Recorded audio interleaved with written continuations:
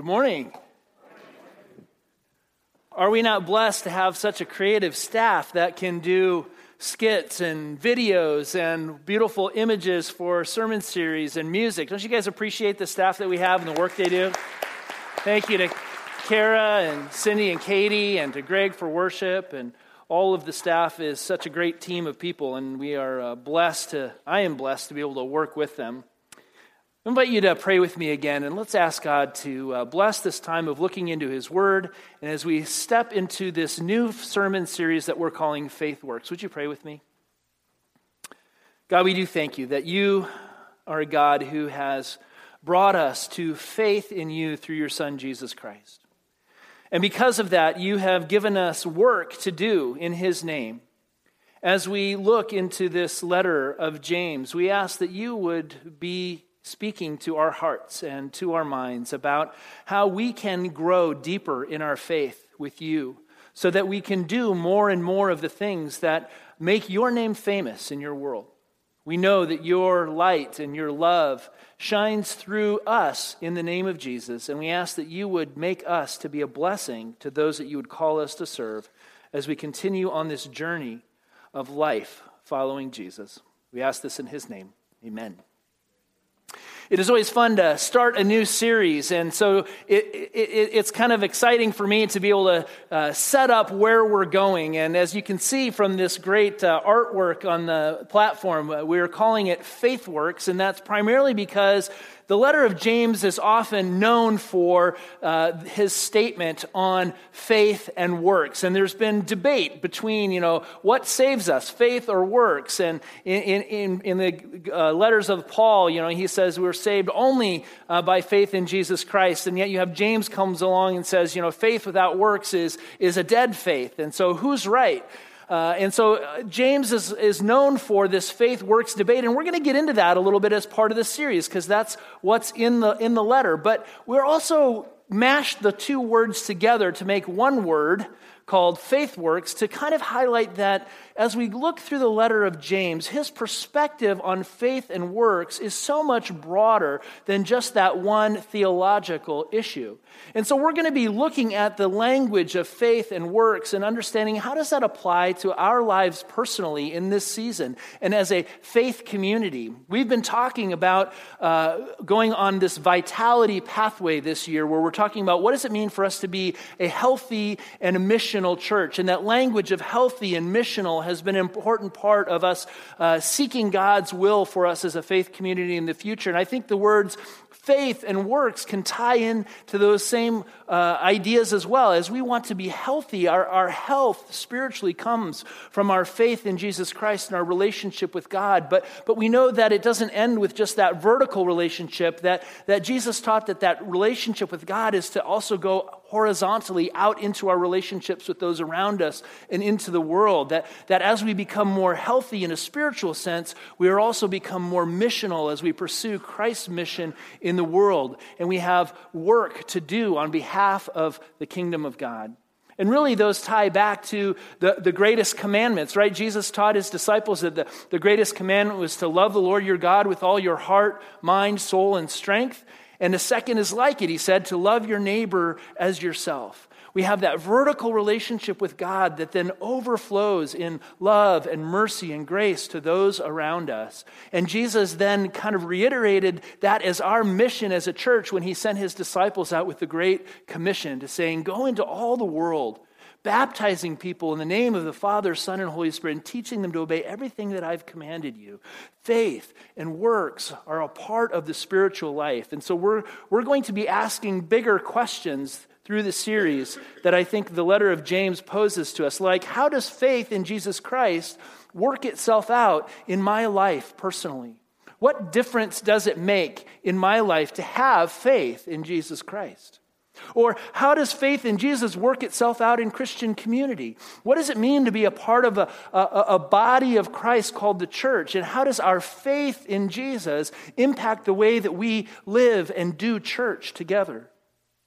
And maybe one of the more important questions might be, what can we be learning from this letter about who God is calling us to be and how we can continue to grow in our faith? No matter what age or stage of life we are in, God wants us to be growing in our faith, going deeper in our relationship with Him, and using our gifts and resources and talents and treasures to serve His kingdom in creative and innovative ways. And how does this letter help us to be able to do that as well? I love the Life app for this month. You know, you can't plan this stuff, right? Perseverance is refusing to give up when life gets hard. When we get into next week's sermon, James goes right into the issue of perseverance, right?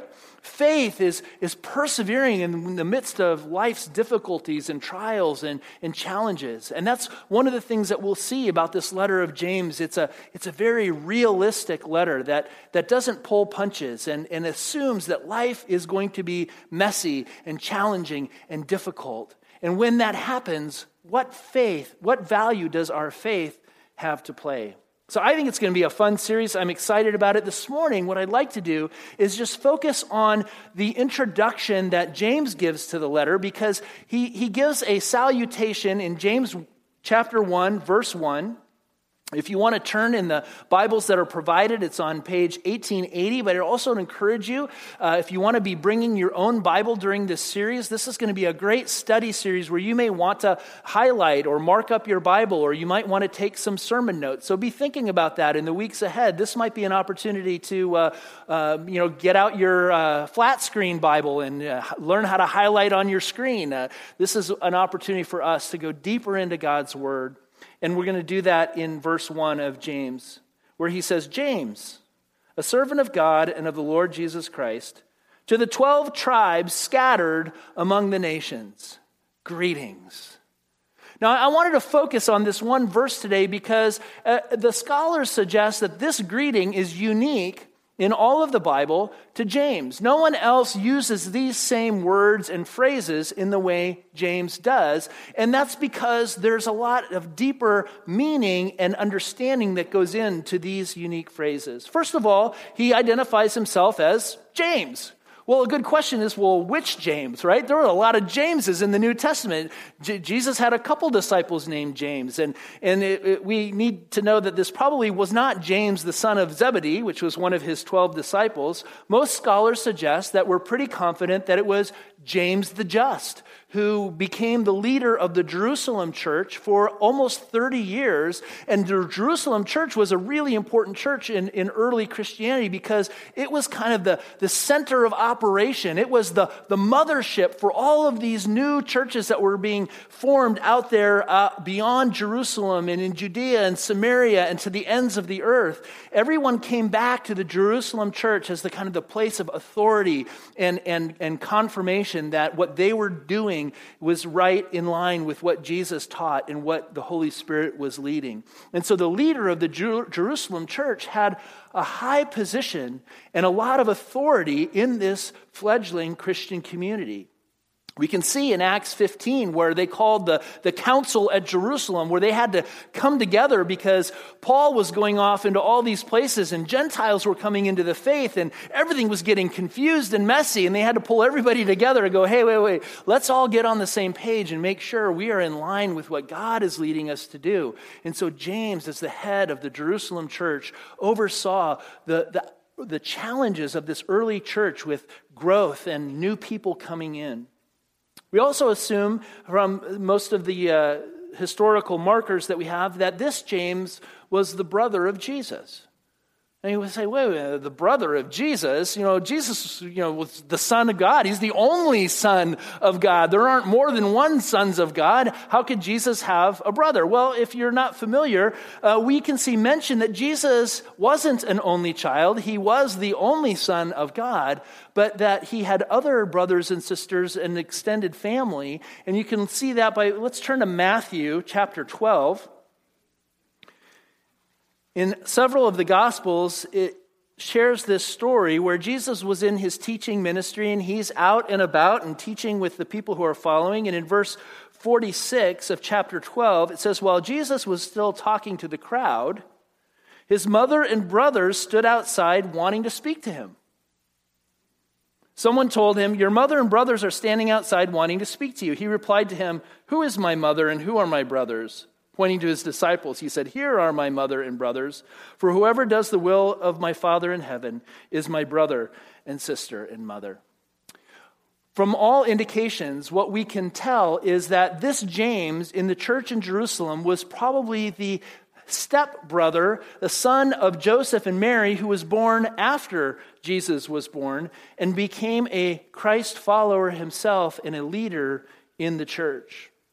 Information about this James is very limited, but generally it's believed that the author of the letter of James was the leader of the Jerusalem church, the brother of Jesus. And we know that James died as a martyr for the church around 62 AD, when the Jewish high priest at the time assembled a Sanhedrin, or a council of judges, and they condemned James on the charges of breaking the religious law, and they had him executed by stoning.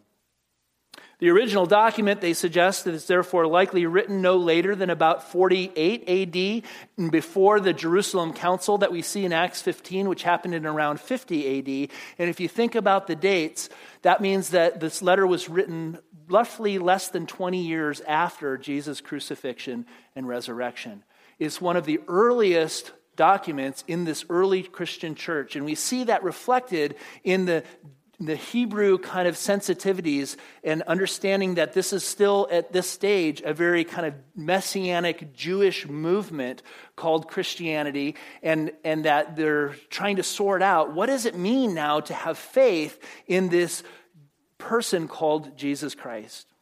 It was written in good and even fluid Hellenistic Greek, which was the language of the broader culture at the time. So there's also this sense that the church was growing beyond just Jerusalem and was impacting Gentiles and non-Jewish peoples. And so the writing itself was written to a much broader audience. It was a letter, but of a different character than most of the other letters in the New Testament, in that it wasn't addressed to a particular group of people or to a person, but to this broad group of Christians in this movement that's happening around that time. Ultimately, from the beginning, it was likely intended to be a distributed piece of material that all the Christians could pass around and share. For us this morning, I'd like to suggest that as we look at this first verse in the letter of James, there are three angles that we can look at using this phrase, faith works. The first one is that James is going to suggest to us that faith works. If you have faith in Jesus Christ, it works in your life to transform your heart and your mind from the inside out to have a new experience of relationship with God. James, he says, he identifies himself as a servant of God and of the Lord Jesus Christ. You see, James is writing in the full knowledge that he has the authority and the position as the head of the Jerusalem church to exercise that leadership and the authority of his position to lead these people. And yet he doesn't choose to use his title or his position. Instead, he identifies himself as a servant of God and of the Lord Jesus Christ. Now, word that he uses here for servant in the Greek, doulos, actually is more literally translated slave. He identifies himself as a slave of God and of the Lord Jesus Christ. And in this very way that James identifies himself, we can begin to understand the nature of the Christian life that is one of service to God and service to others. It's not about power and prestige and climbing the social ladder. It's about humbling ourselves after the model of Jesus Christ and understanding that the nature of Christian authority is polar opposite and upside down to the way that the world would teach us to use our position and our power and our authority. Now, slavery in Roman times is different than our historical context might teach us to think. Back in that day, slavery was common as part of the economic structures in Roman society. Criminals could be put into slavery in the mines to do their penance and their hard work of service there. Rural slavery was common, where people who had farms needed people to come and work on the farms, and so people could serve there and as slaves in the household. And then they also had internal household slaves, and people could actually sell themselves into slavery in a sense that they were giving themselves opportunities to learn a skill, to develop a trade. They could earn their freedom over time, and sometimes slaves could even be purchased out of slavery through the work that they've done or by a benevolent landowner or somebody who wants to free them and pay for their debt. We also see that there was imperial slavery, and the emperor's household had slaves, and those slaves weren't often low-class people. These were people who had some of the highest wealth and power and authority in the land. And we can see that example of slavery going back to the story of Joseph in the Old Testament, where he became a slave in Pharaoh's household and was second only to Pharaoh in all the land. But Jesus is one who teaches us that the way that we use our power and our authority is polar opposite to the way that our culture teaches us. If we think back to the teaching of Jesus with his disciples, looking at Luke 22 at the Last Supper, Jesus is trying to leave his disciples with final teaching and helping them to prepare for what's coming. And of course, they're sitting at the table, the very table where he introduced communion to them. And it says in verse 24 of Luke chapter 22, a dispute also arose among them as to which one of them was considered to be the greatest. Jesus said to them, the kings of the Gentiles lord it over them, and those who exercise authority over them call themselves benefactors. But you are not to be like that. Instead, the greatest among you should be like the youngest, and the one who rules like the one who serves. For who is greater, the one who is at the table or the one who serves? Is it not the one who sits at the table? But I am among you as one who serves. And so from the very beginning, Jesus taught his disciples that leadership and power and authority modeled after his example was not one that claimed right and claimed the ability to dictate to people what they should do, but it was a leadership by service, a leadership of care, a leadership of influence. And so the very way that James identifies himself as a slave of God and of the Lord Jesus Christ indicates to us that faith works in our life when we get the lordship question right.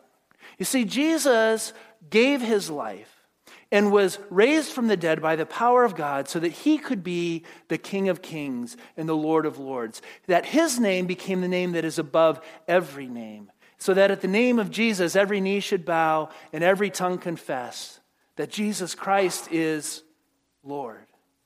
And too often, I think we accept this belief in Jesus as Lord and Savior, but we go around living our lives as if we really are the Lord and Master of our own destinies.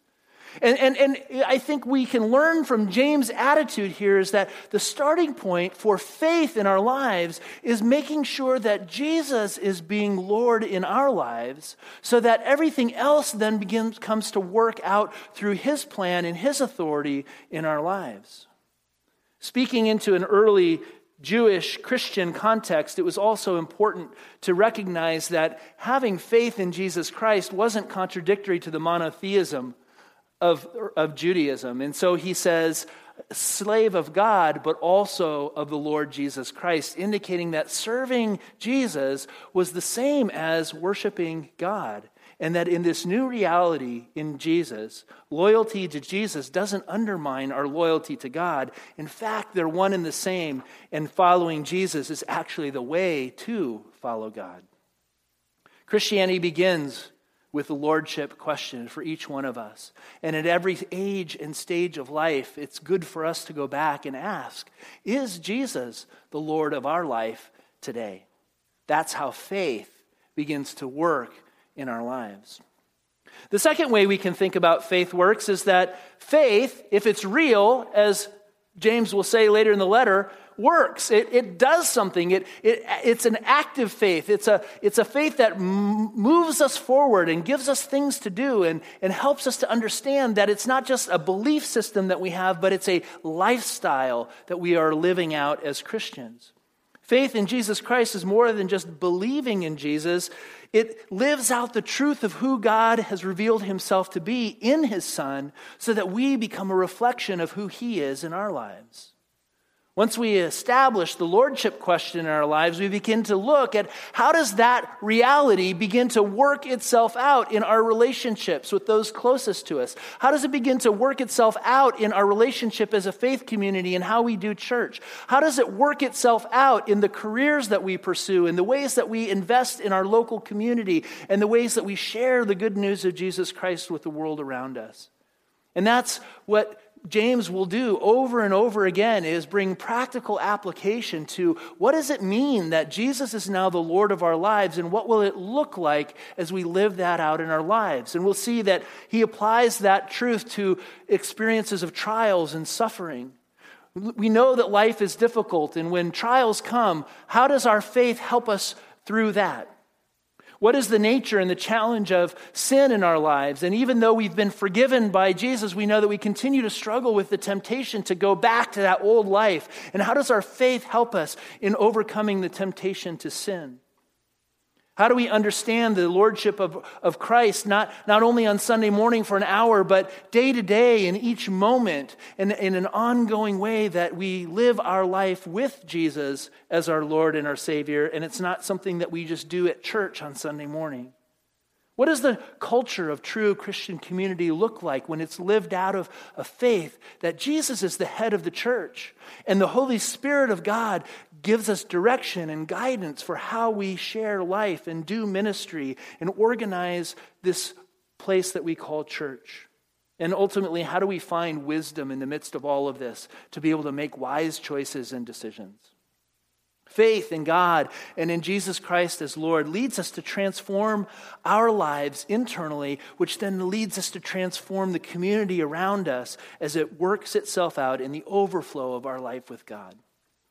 And that's where I'd like to suggest the third way of looking at it is to mash those two words together and call it FaithWorks. Kind of like you think about the Skunk Works from Lockheed Martin. Have you heard of the Skunk Works? Skunk Works is kind of this other entity that they put together in World War II, where they gave them these projects to do these secret military aircraft, and then they came out with all of these innovative ways of building airplanes, and they called it Skunk Works, based on a little Abner cartoon back in the 40s. I was doing a little research on Skunk Works because it was interesting to see, how this came about. And one of the things they said is that the designation of Skunk Works has now become kind of a widely known terminology in business and engineering and in technical fields to describe what they call a group within an organization given a high degree of autonomy and unhampered by bureaucracy, tasked with working on advanced and often secret projects. And I really, that struck me as I read that phrase, because in some ways I think that's the perspective that James has on what the church is supposed to be. The church is kind of supposed to be the faith works of the kingdom of God, where we are given a lot of autonomy and freedom from bureaucracy to be able to take the gifts and the power of the Spirit that we've been given to become innovative in responding to God's call in our life, to meet the needs of the community around us, to share the good news message with those who haven't heard about Jesus, and to come up with all kinds of new ways of sharing the love of God with one another. And I think that's kind of James' attitude by the way he describes his audience as the 12 tribes scattered among the nations. Because if you think about the 12 tribes, that harkens back to Israel, but he doesn't say the 12 tribes of Israel, he says the 12 tribes scattered among the nations. And we know historically that as the Hebrew people were called by God, they originally formed with 12 different tribes. But over time, through warfare and dissension, those tribes were scattered around the world, and they dissipated down to just one remaining tribe, the tribe of Judah. And that's where we get the terminology of Judaism and Jewish faith. And so the faith that we see coming from the time of Jesus came from the one remaining tribe of Judah. And you see, part of the messianic hope that the people had back then is that one day when the Messiah came, God would call all of the 12 tribes that had been scattered into the world back into a unified whole, that the people of God would be put back together and brought to wholeness and unity through the Messiah and the work of God. And so what James is kind of identifying here is that what he's wanting his audience to begin to realize is that they are the faith works that God has given his power and his authority to begin to live out this messianic hope. That God wasn't just calling the literal 12 tribes of Israel, but that those 12 tribes scattered throughout the world really represent God's heart for all people. That God's heart for all of his children was to gather them back to himself, and that the message of Messiah that was revealed through Jesus Christ is that God's call has gone out to all the nations now to gather them back to Jesus, to experience the unity and the wholeness that God had intended from the beginning. And God's method for bringing that message of hope and to bringing that wholeness back into the world was his faith works that he calls the church. And that's our mission. That's our call. That's our work that he's given us to do, not to earn his love and his forgiveness, but to, out of the overflow of the forgiveness that we've been given, to put that faith to work to bring God's healing and wholeness to his world. We can see that James is writing to a broad and increasingly multiracial community that goes beyond just Jewish people. But Gentiles are coming to faith. Centurions are having their whole household come into the church. And the Apostle Paul is going out and preaching to other countries. And James understands that it's really important in the midst of a dissipating church that's going out into the culture to understand how does the lordship of Christ and faith in Jesus change the way we live so that we are impacting culture rather than having the culture around us impact us. He writes to a community that was struggling with divisiveness because of their multiracial character, infighting among one another, who's in, who's out, intolerance. Well, you guys weren't, part of the original Jewish law, so we can't accept you into community unless you agree to do the whole law. Favoritism, favoring the wealthy over the poor, and an overpowering desire to gain wealth and status in life. He writes from a heart that has known both joy and adversity, and he's vitally interested in creating true Christian community where we can come together to navigate all of the various challenges that life throws at us. Faith in God and in Jesus Christ, James is going to suggest to us, is a communal reality. It's a faith lived in community. The inner workings of the Christian community flow out of our service to God and in Jesus Christ. And as we become that faith works of the larger kingdom of God, we too begin to see how our faith in Christ is lived out in our relationships with one another. We are going to see how faith works itself in us to change us and transform us from the inside out. We'll see how faith then works itself out in a lifestyle of action and love in Jesus' name. And ultimately see how faith works to form a community of God's people that becomes a reflection of the love and the power of God to change the lives of those who come in contact with Jesus through us. We serve God as we serve Jesus as Lord. And I am excited about this series because I think that God is going to work through this series to touch each one of us in a unique and special way to see how we again can make him the Lord of our lives and see how his power at work in us can transform not only our church, but the community around us as well. Amen? Let's pray.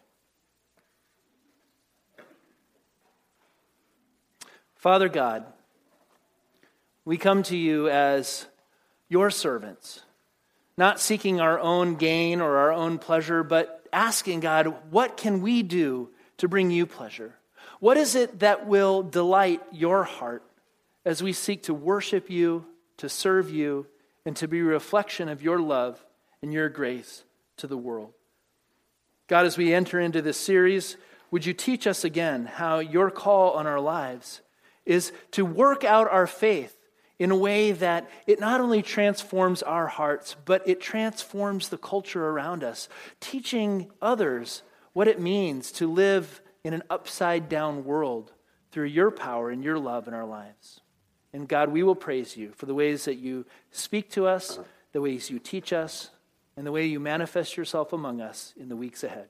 We ask this in Jesus' name. Amen.